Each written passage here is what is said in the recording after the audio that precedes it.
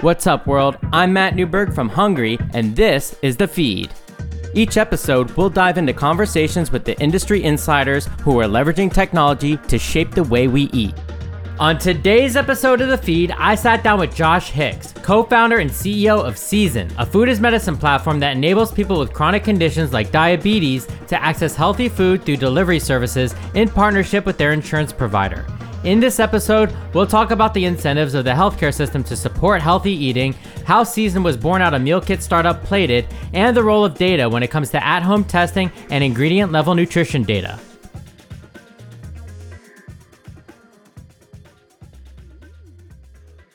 Alrighty, I'm very excited to be joined today by Josh Hix. He's the co-founder and CEO of Season Health, a food as medicine platform designed to help treat chronic health conditions by integrating with insurance providers and food delivery companies. Prior to Season, Josh co-founded and sold Plated, one of the first meal kit startups, to Albertsons in 2017. Josh, great to have you here. Thanks, Matt. Good to be here.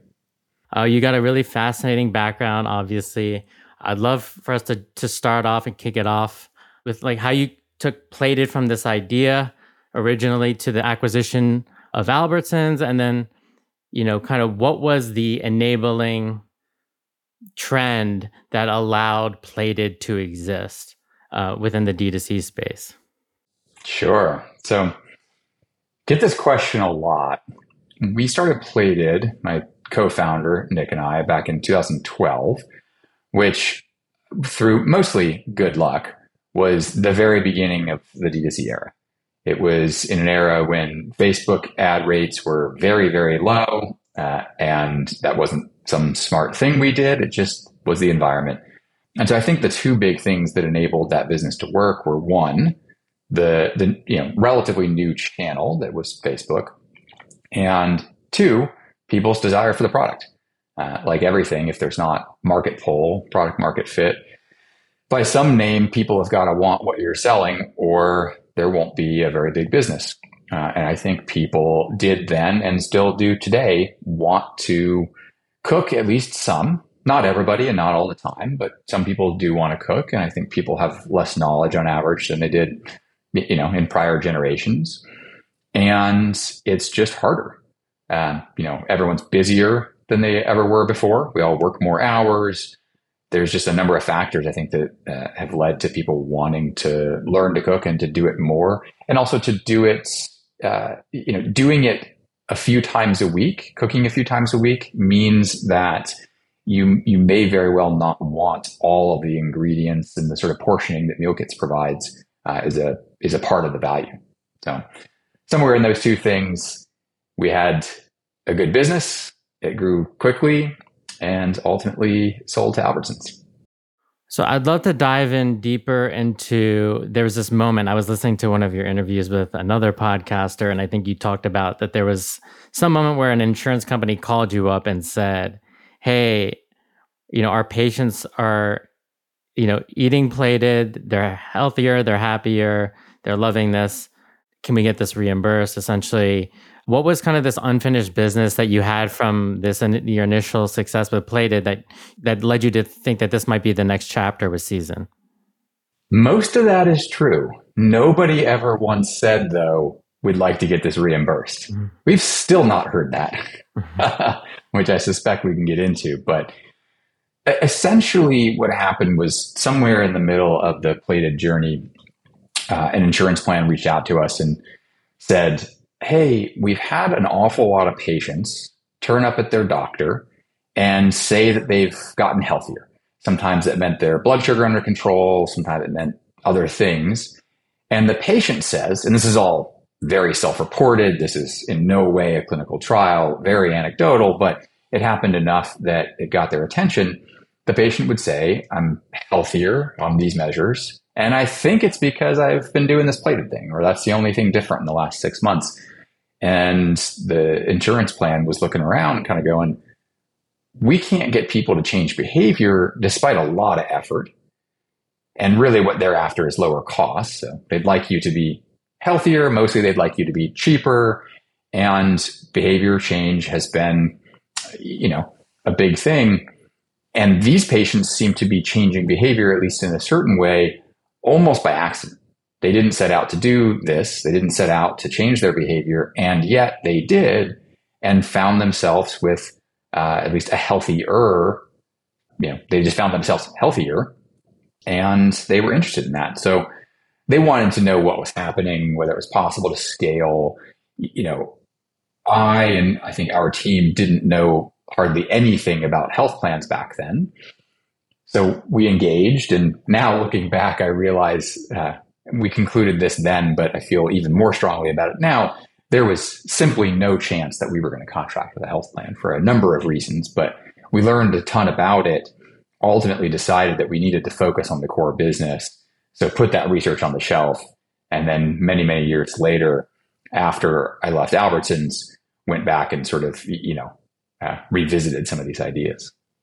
Fascinating. This is a huge problem. We spend twice as much on healthcare as we do food, right? And we have these two very disconnected systems that I think you're now trying to bridge, and we'll get into that. But I guess talk to us about some of the biggest challenges getting between patients and clinicians, and getting what I would, I guess, refer to as like adherence, right? When it comes to you should eat X or Y or Z. And kind of how Season is connecting these two just very disparate systems at a high level. Yeah, I really dislike this idea of adherence, at least as it applies to food. It's one thing to say people need to adhere to taking their medications or doing some other thing. I think food is different. It's fundamentally a consumer good. We all have to eat. Everyone who's so fortunate to be able to do so is going to eat multiple times today. They're going to think about eating, 10 times today.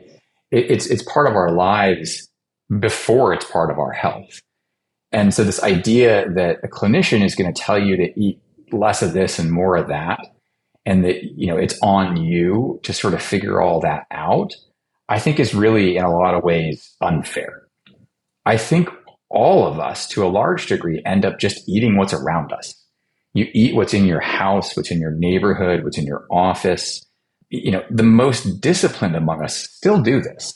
You eat what your spouse makes. You eat what's around, even if you're trying to eat a certain way. And the problem with that is, if you live in a place where you're surrounded by bad food, unhealthy food, you end up eating a lot of unhealthy food. And you can see this in heat maps of health outcomes and chronic disease in all kinds of ways. I don't think that's even controversial anymore. And so adherence implies, it's all just sort of free will. It's all what you're trying to do or not trying to do, without acknowledging that there's a huge social component and just environmental component to food. And I think that's actually really important. Love that. So let's dive into the Season. You're targeting, two different subsets of customers: people with pre-diabetes or diabetes, which, if you look at the numbers, I believe almost just under half of U.S. adults fall into one of those buckets, and then pregnant women. So talk us through why you chose those two segments to go after in the market, and then kind of what the customer-facing value proposition looks like. What does it look like start to finish? What does the experience look like start to finish for a member of your service? We're actually focused on diabetes, not prediabetes, high-risk maternity, and chronic kidney disease today. And there are a few other disease states that we plan to launch over time. And the reason for that focus is those are essentially the intersection of very prevalent, very common, and very high cost conditions to health plans. There's a big struggle around prediabetes, as we're learning, because prediabetes will probably lead to diabetes. But once that prediabetic patient has clinical diabetes, the full diagnosis, the odds are they'll be on a different health plan. And so the current health plan doesn't have very much financial ability to invest in prevention solutions for that person to avoid diabetes, which is a very sad thing, but is also a very rational thing on behalf of the health plan. It's a business thing for them. All of the executives that I've ever talked to would love to solve this problem, but they're faced with shareholders and P&L requirements and so on as well, and can't simply do things that they lose money on. So we're focused on those three conditions today. Will be more sometime, hopefully, the near future. In terms of the experience and the value proposition, we essentially sell health outcomes to health plans. And what I mean by that is, in almost all cases, 99% of our patients, they're coming to us through a health plan, which is paying for everything. They're paying for the registered dietitian time, the medical nutrition therapy, the peer support groups, all of the programming kind of broadly, and at least a portion of the patient's food. The only thing the patient's paying for is any amount of food above and beyond what the health plan is paying for. And we don't make money on that, so we're not marking it up. It's not a source of revenue for us. So in theory, the patient should not be paying any more than they were before for food.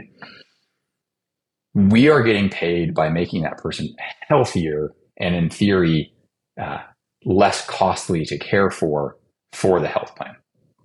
Fascinating. So what are those current costs, like just ballpark for a diabetic patient? What are we looking at here? Order of magnitude, and there's a wide range depending on comorbidities and geography and all sorts of things, tens of thousands of dollars a year to care for a patient with diabetes. Wow. Or, and even more depending on the severity of chronic kidney disease.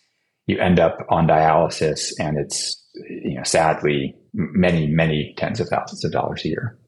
Wow. So that's a huge amount of dollars that could potentially flow back to Season if you can, I guess, prove that there's a link between whatever the diets are that you're suggesting, or the ingredients that you're suggesting, and the recipes and everything that comes with it, and the outcomes, and to this like value-based care, I guess, terminology, which I'm not sure whether you like that term or not, but it's something I've heard as a layman and looking at the space being tossed around a lot. Yeah, some portion of that flows back to us. Most of it is kept by the health plan, as it should be. We're a vendor to the health plan, so we help make people healthier through the food, but also through the clinical care. I think it's a really important part of it. The registered dietitian care, medical nutrition therapy, and otherwise is really important. We drive outcomes, and we, have a financial arrangement with the health plan where we enjoy some small part of those savings. So what does that look like when we look at like the consumer facing experience? How do you get onboarded? What does those first kind of steps look like? How am I even hearing about it, I guess, first and foremost, and then guys walk us through the customer journey of going through this program and how long it lasts and kind of what that interaction looks like over time. You're likely hearing about Season through some combination of your doctor, your health plan, think the mailers you get in the direct mail you get at home, and or direct reach out from Season. So in some cases, the health plan will give us contact info. They pre-vet all of the marketing and will reach out to the member as well. It's usually some combination of all those things. So you hear about us through those channels. You choose to enroll optionally. I mean, it's an offering by your health plan. There's certainly no requirement. You would attend an initial visit with a seasoned dietitian, and that person would, instead of just giving you advice, which is, we think, our kind of big reason for being, right? The advice is helpful for some people. Dietitians do a lot of great work today. Some people are able to take the advice and turn it into action, but most people aren't. Most people are not able to take even simple rules, and certainly not very complex rules. And the more complex the chronic disease, as a rule of thumb, the more complicated the nutritional guidance is going to be. Most people are not able to take that and turn it into action in their real lives. They're told to eat very little sodium because they have a new CKD, chronic kidney disease diagnosis. Most people don't know where sodium is. And even if you are able to learn that it exists in these 10 foods. You may not know what foods are in a restaurant meal. You're surely going to end up having a busy, harried night one night after work, and you're trying to get the kids fed, and you're just busy, and you don't know what everyone might eat. You're running through the airport. Like it's just life. Like these sets of rules are not that helpful for real life for almost anybody. And that is the problem that we're solving. So instead of a pamphlet with a bunch of rules, what the patient gets is an app. Software changes everything. You think about the industries that have been changed by software, and you can kind of pick your favorite, app on your phone today. Many of them have really changed how we live and interact with the physical world. That's how we see ourselves helping to change the food environment for the patient. So we can, through standard software techniques, AI and otherwise, help the patient find food that the whole family will like, right? We take a bunch of preferences from them, and then we improve on those as we see how they use the service. We can help them find food that meets their budget, their preferences in terms of how often they cook versus how often they're getting prepared meals, that meets their cultural background, right? Which is just another way of saying that they'll like. If you try to get people to eat food they don't like, people won't do it, or they won't do it for long. And then also, by the way, and I think this is about the right order of importance, that also, by the way, meets their clinical recommendation. Because I just don't believe that anybody sits down and looks at a menu and thinks, what were those 5 things I was supposed to avoid as their first thought, right? The first thought is, what looks good on here? I'm not supposed to have that thing or this thing. Okay, great. I've picked out the 4 things that I might like. Now I'll think about which of these I'm allowed to have. And so we just make that all automatic for people. Amazing. The software-centric approach definitely reminds me of, I guess, how you thought about, I guess, Plated as being a software-first company as well, from what I've heard. And I'd love to dive a little bit more into what that means on the supply side of things. So your doctor says that you need to avoid X, Y, or Z ingredient. I'm assuming that you have a lot of data on what specific foods and meals contain what macronutrients, et cetera. And then you basically integrate into these various services, whether it's an Instacart or it's a meal kit company like a Territory Foods. Just help us think about how Season is integrating with these various marketplaces and kind of first-party meal kit companies, and kind of what the tech looks like from that side. I think the big unlock here, which is still underappreciated, is COVID. A lot of tragedy, but the silver lining is every single food company that survived, restaurant, food cart, grocery store, everyone that survived has a digital ordering platform now. You didn't make it through the pandemic if you didn't have a way for people to order delivery, curbside, et cetera, et cetera. And so with those platforms come the ability to integrate in various ways. Some APIs are better than others. Some software is better than other software, but it's possible now. And that's what we're doing. It's possible to integrate to, over time, all of these businesses. And we're not asking them for economics. Again, we don't make money on the food. I think that's important. It allows us to partner with as many food companies as is reasonable or helpful to the patients, and for us to not have an incentive to push more food on them or specific food on them or anything else. Fascinating. I know one of your investors is the co-founder of Instacart, and I know that they rolled out something, it sounds like very similar to Season, where, essentially it's a care cart where a doctor can add something to your cart and essentially send it off. I guess the main difference here is that they're not really integrated into insurance companies. But and again, to re-emphasize this, they do not deliver clinical care, right? Like that, right. That I think is the important part, especially to a consumer audience. Like, yes, we are in some ways a food company or related to a food company. And everyone, tends to focus on the food and how do you partner with these companies, that stuff is really important. We also employ a nationwide practice of registered dietitians. It's not a network. They work for a season and they deliver clinical care. They see patients day in and day out virtually and deliver, best in class medical nutrition therapy and other forms of dietitian care. Instacart's not doing that. I don't suspect it's something they'll ever want to do. We've been partnered with them for a long time. The work they announced is very, helpful to us and complementary to the efforts that we have. I view them very much as a strong partner.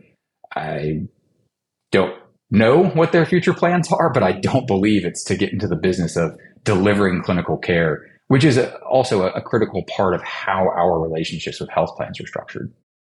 Yeah, that's an interesting distinction. And yeah, it's definitely. I'm curious, like how what those conversations look like. Clearly, there's a need from a clinician, right? That kicks this whole process off, and then you're handed off to a dietitian. How are they looking at, essentially when they're treating these patients more as consumers and they're thinking about their lifestyles and habits and behaviors and their various patterns between eating out and staying at home? How are you figuring out, okay, I want to give them groceries this week, or I want to give them pre-prepared meals from Territory that week? How are they designing these kinds of regimens and plans? And I guess how are you even able to track that? I guess we'll talk a little bit more about some of the studies and whatnot, but how are you measuring success over time? Like what is that full duration?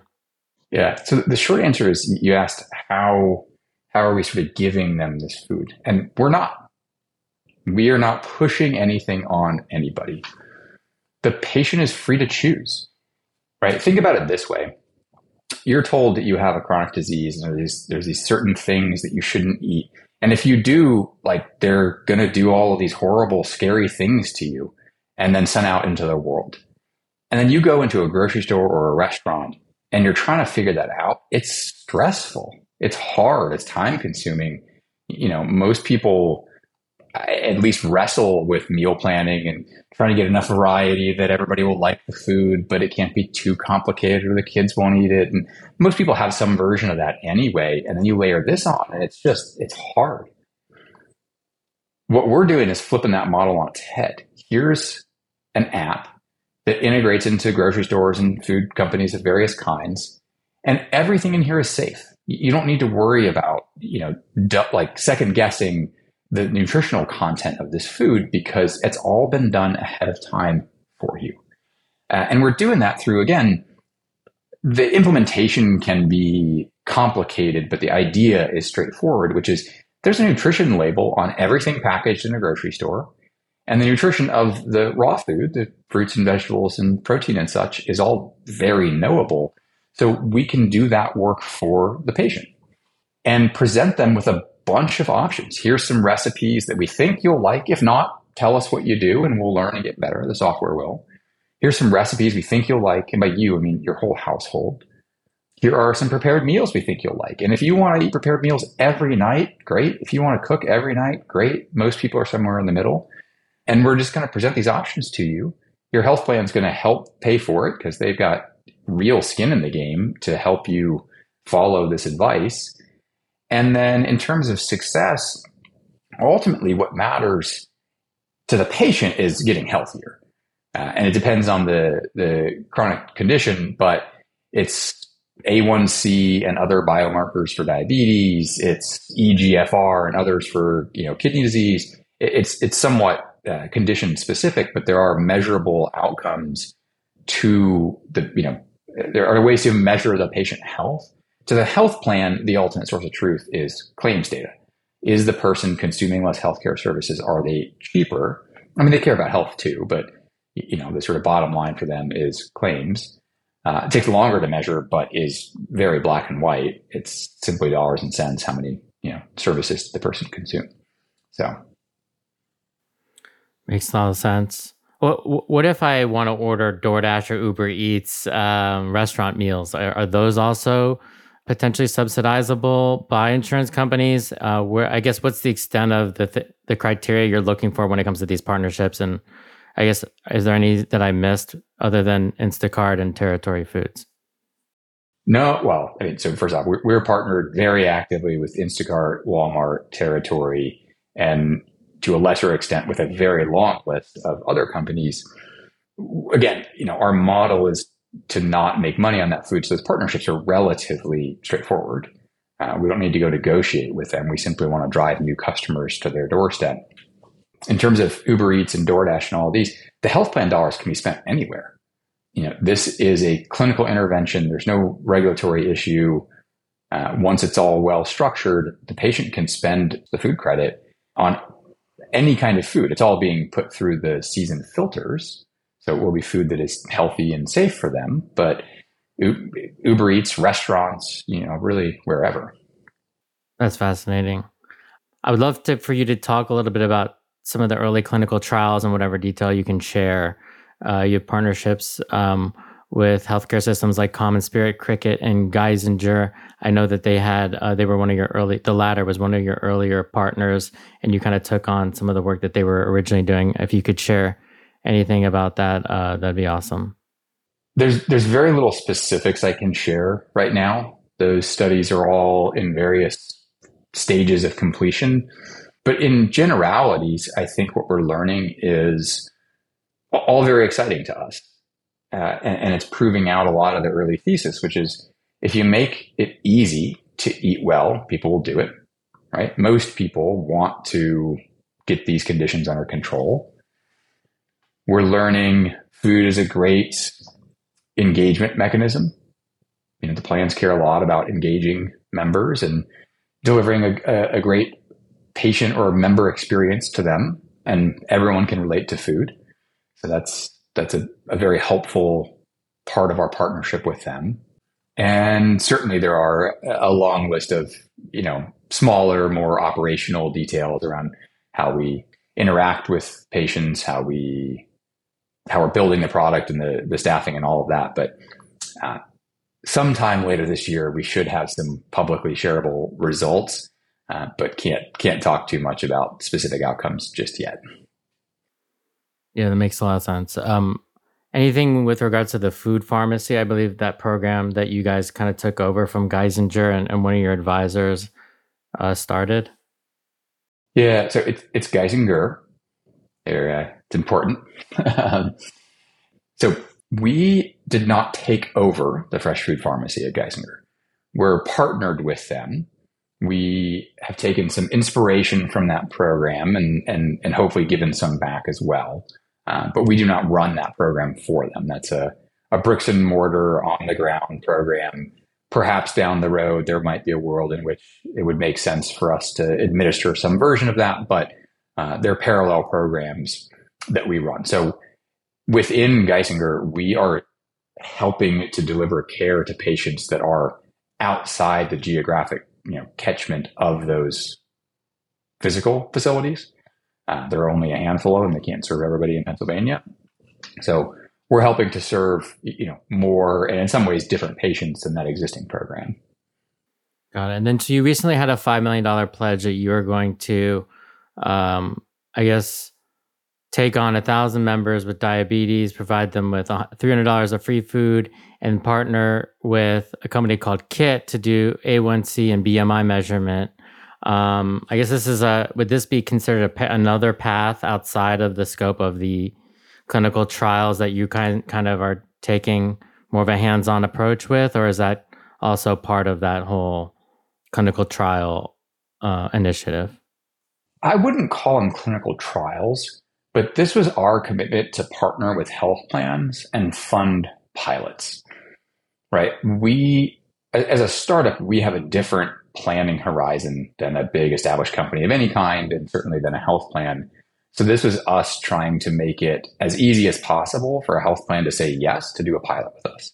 We'll cover all the direct costs.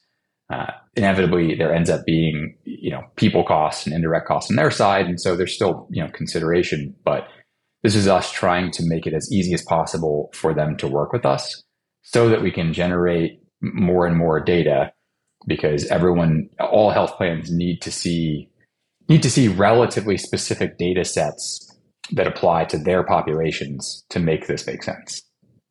What are your thoughts on other kinds of companies that are doing tracking of other sorts? We have everything from the Whoop band to Levels Health. We have gut microbiome testing, all this fun stuff out there. Obviously, these are things that are probably more preventative and probably further down the line for you. But is there anything like, I guess, how did you choose Kit, and what are your thoughts about some of those other companies potentially playing a role down the line? So we're partnered with Kit and a few other at-home testing providers. And those are new business models on top of existing or old tests, right? This is standard of care today, at-home phlebotomy and variations around it. So I put those companies in a different category than Whoop and Levels and some of the others you mentioned, which is not a bad thing in any way. I mean, we're closer to the Kits of the world, at least for now. We are focused on chronic disease management, not prevention or a lot of the other things, which in some ways is ironic. I mean, personally, and I think a lot of the folks that we interact with at the business level, the health plan execs, certainly investors, so on and so forth, all have a lot of interest in prevention and living better for longer. It's just that there is no financial case, and I'm simplifying for sure here, but there's no financial case for a health plan to pay for preventative care. In pockets that may not be completely true, but generally speaking, to the early example around prediabetes, the health plans need a very strong 12 to 18 month ROI case. They're focused on the people that are the sickest. And in some ways they should be, right? Like they're taking care of the people that need the most help. Whether you or I live an extra 1, 2, 3 years sitting here today is not that relevant to them. So there's a category, at least, of companies that are focused on prevention and that world. I find them very interesting. I'm a customer of many of them, but they're cash pay. And barring any huge structural change in the U.S. healthcare and insurance markets, I think they'll probably be, cash pay for a while.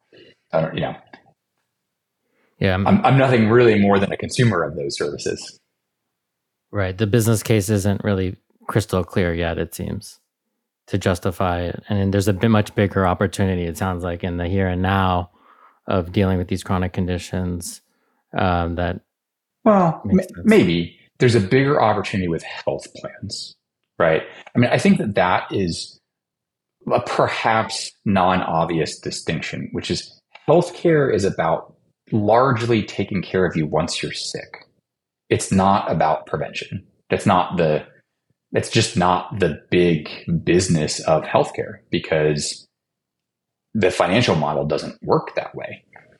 You will change health plans every couple of years, either because you change jobs or because your employer changes plans. And therefore they can't make, 10, 20, 30 year investments in you. They have to make 1 year investments in your health. And in some ways that's sad or disappointing, but it's not a negative decision they're making. It's just the business model. So you look at any of these devices that are telling you things about what almost certainly is making you healthier many, many, many years down the road. I personally think that's really important. I find it empowering. I've noticed improvements in my health through the use of some of these devices, but that is necessarily or definitionally my responsibility, not my health plan's responsibility in the current system. So I don't know if it's a bigger or smaller opportunity, but it is a very different opportunity. It's a cash pay consumer opportunity, right, not a health plan one. Yeah, harder to quantify today.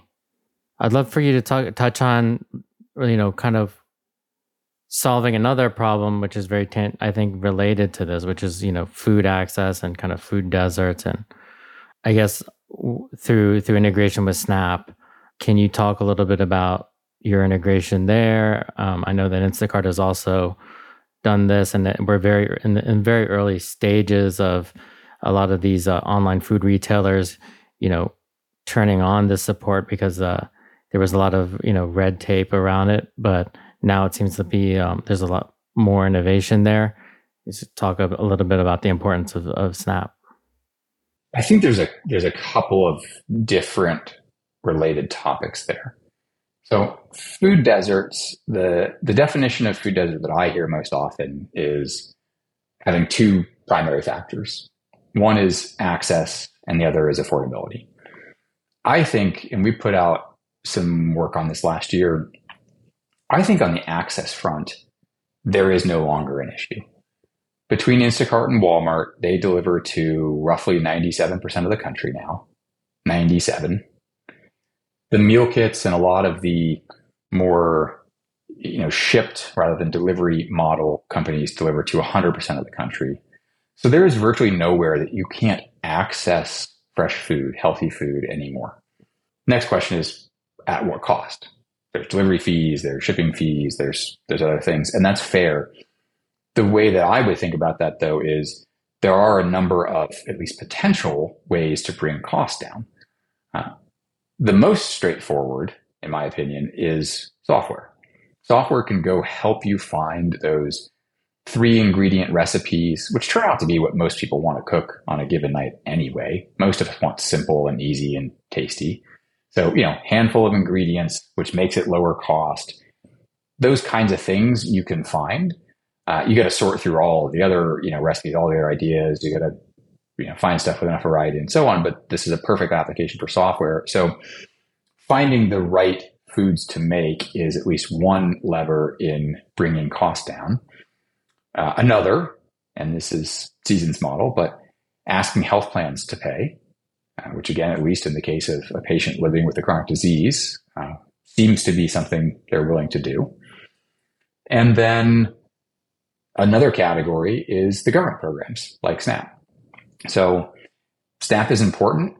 It's a big program. There are many Americans that are eligible and using it today. Retailers have been able to take it for a very long time. You're right. The online landscape is shifting, but again, Season is not a retailer. So we're in many ways not part of that system. If you're going to use your, SNAP benefits at Walmart, you're going to use your SNAP benefits at Walmart. We don't really have a role to play in that per se. We're just a pass through. Right. Which I think is a huge opportunity if you think about, programs like Double Up Food Bucks and other things that incentivize people to use those dollars and stretch their budgets wider to get access to more healthy, nutritious foods. Because SNAP only solves one aspect of that, right? It only solves the cost side. It doesn't actually look at, okay, well, how am I actually spending those dollars? If I'm put in a sandbox where all I can eat is healthy food and there's only upside to any decision I make, that's a lot more justifiable for the government to put more money into it or to offer more incentives or to find more interesting correlations between certain, behaviors and specific outcomes. Sure. It's a very loaded topic, though. Let's look into the future, which I love to do, obviously, looking at the future of food. And you've said before that Season wants to be the Google Health. Sorry, there's no Google Health. Maybe there is. Google Maps of food for consumers. What does that mean? To us, what that means is helping to organize all this information in ways that is actionable, right? It's an imperfect analogy, but if you think back to the MapQuest days, you had a paper map, certainly you had paper maps. And then we had the first online services where you could plot from here to there and you printed it out and you had turn-by-turn directions. But, they weren't very good at construction. They had no knowledge of traffic. If you got knocked off tracks in those turn-by-turn directions, you were at best reading the paper map again. So it was a step forward, but it wasn't all that dynamic. And, everyone kind of knows the progression. And today, I can get in my car and my phone will connect to it. And I'll say, I want to go from here to A to B. And by the way, find me a Starbucks along the way and avoid traffic. And I prefer not to use tolls. And I can do all that in 3 seconds. And then I'm going to get turn by turn voice directions, avoiding all of the various kind of pitfalls. And it's going to find me the fastest route. And it's a very helpful service. We think about the parallel being Well, food data is all around us. It's exposed in better ways through these digital ordering systems now, but even prior to that, it was available in an analog fashion. It was just too much to really handle in any kind of practical sense, right? I mean, we all could have sat down and plotted here to A to B and found a Starbucks and done that with a phone book and everything too, but probably not many people were doing that. Making it easy makes it possible for people to do. So and this is a long-term project for sure, but as we get better at finding, cataloging, ingesting food data, as we get better at figuring out how to surface that to people and everything else, there's a world in which we can make recommendations to you, restaurant recommendations, menu recommendations, based on whatever factors are important: budget, time, certainly health, taking into account what you ate yesterday, what you ate this morning. You had a big birthday dinner last night with some friends. Great. You should probably have a salad. You had a salad last night. Okay. It's probably all right to have the sandwich, or, whatever sort of the factors are. It's relatively easy to imagine that. It's a huge undertaking to get from here to there, but that's at least roughly what we think about with that analogy. Fascinating. Makes a lot of sense. I feel like, yeah, we're in the MapQuest era right now, and we're just starting to go Google Maps or Waze with this. What do we need? At best in the MapQuest era. Yeah. What do we need to do we touched a little bit on wearables and kind of that being more, this vision seems like more in the preventative space, right? Of being Google Maps, at least from like a broader consumer perspective. Like what do we need from the wearable side? And what do we need on the AI side to get to that vision where we have knowledge of how all these foods are kind of interacting inside of these black boxes called our bodies, and that we're making the right decisions? Because clearly it seems like that data around what the food is on our plate, whether it's coming from the grocery store, or it's coming from Uber Eats, or it's coming from any of these disparate sources, we're already, that problem is already kind of getting solved today. What else needs to happen? I think there are a number of big things to try to tease apart there. First, I would challenge that this is more of a preventative use case. Certainly that is an important thing, I think, for us as a society to get to. But the reality is that today, someone can fact check this number, but I believe the official Medicare stat is the average Medicare member has 4 chronic diseases, right? That's average. So yes, prevention is important for all of us. And hopefully one day that stat is not as true, but there's a huge amount of people that just need care today. It's not a niche. So it's not just prevention.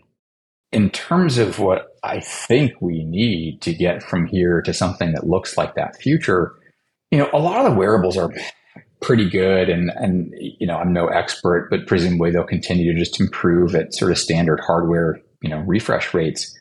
I think the biggest single thing that's needed, and something that we're working on, is a motivating use case. I think everyone underestimates how expensive it is to build these kinds of products, right? Google Maps is the analogy probably breaks down here because, to my knowledge, Google put so much capital and so many resources into the actual mapping, but even just the engineering side of it. If you had sort of a magic wand and the Google engineering team could have been handed all the map data, the payroll cost was still, I don't know these numbers, but I would imagine into the hundreds of millions, many, many years of very big, very smart engineering teams to build what we use today. And the simplicity of these apps hides the complexity that's inside them. And so to get to something like what we've been talking about, you need a business model. You can't, even in the sort of 20 teens, raising hundreds of millions of dollars against no business model was next to impossible. And I think in a more rational world, which I think we're living in now, you can't do that. So you have to find something that people will pay for today. And that's part of why we've started with the business model and the sort of populations and the approach that we have. and then presumably the wearables and the ecosystem will develop over time as well. But I think a lot of it is creating a situation where you can fund the development of the kinds of products, and I think it'll be multiple, over the timeframes necessary to build something that's actually usable by a consumer, right? Like Google Maps. If Google Maps cost a bunch of money and was super hard to use, most people wouldn't use that either.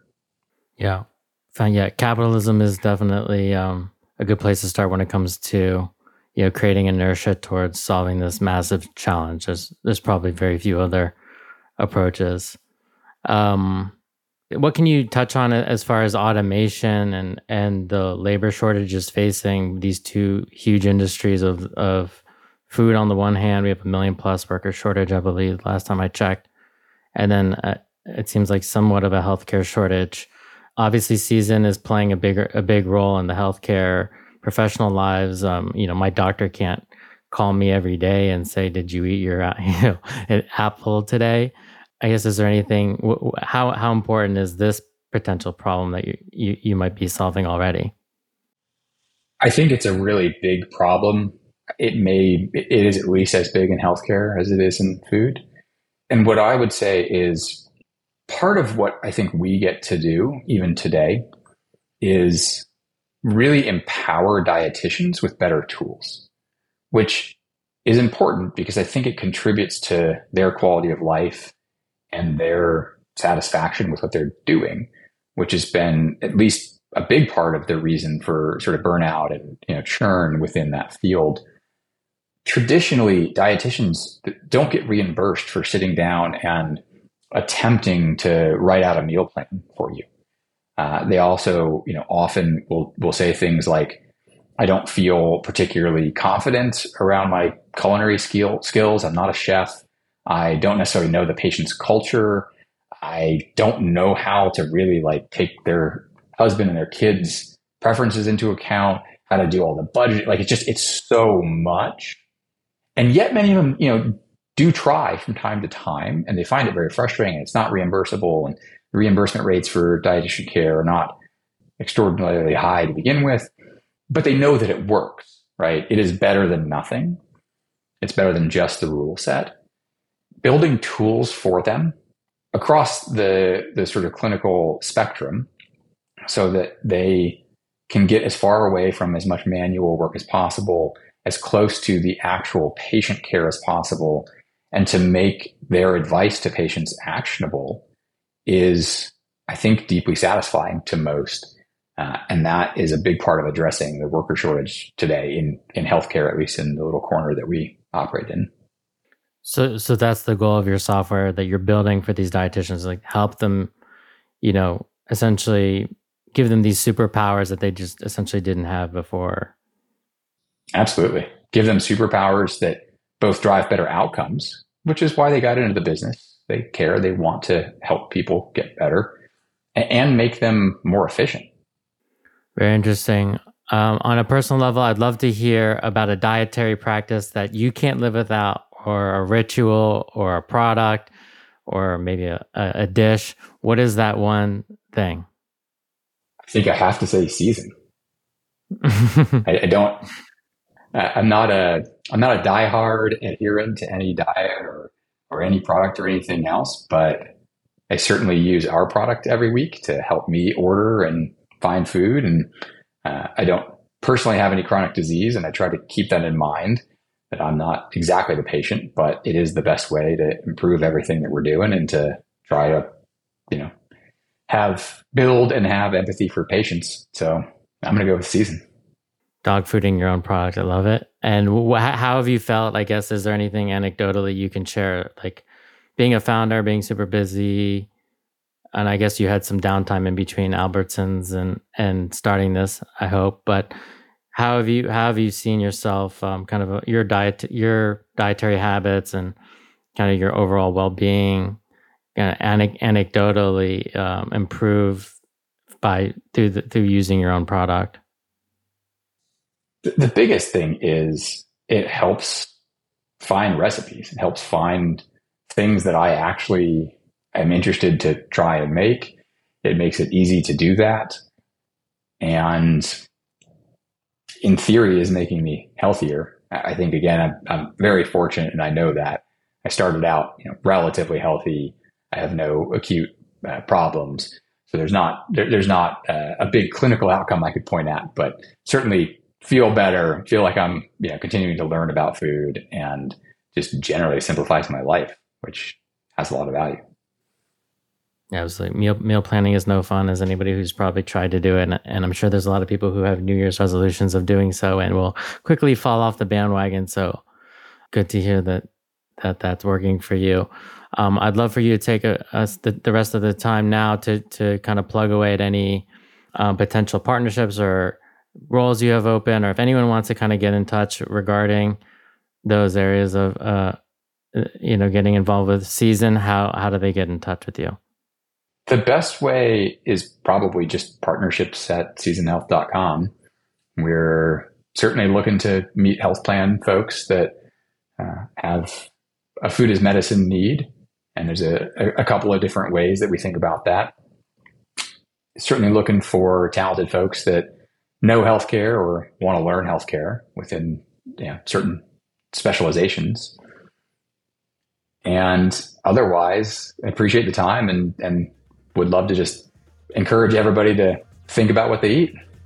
I definitely do, and encourage everybody as well. So yeah, thank you so much for talking to us about healthcare and the food system and food as medicine, which is a very interesting area that I'm very fascinated by. So thank you. Thank you, man. Thanks for tuning in. If you like what you hear, please hit subscribe wherever you're listening to this podcast. And if you're curious to get a first-hand look at the cutting edge of food and tech, check out hungry.tv. That's Hungry with no U, where you can join in on live conversations like these or sign up for the free weekly newsletter.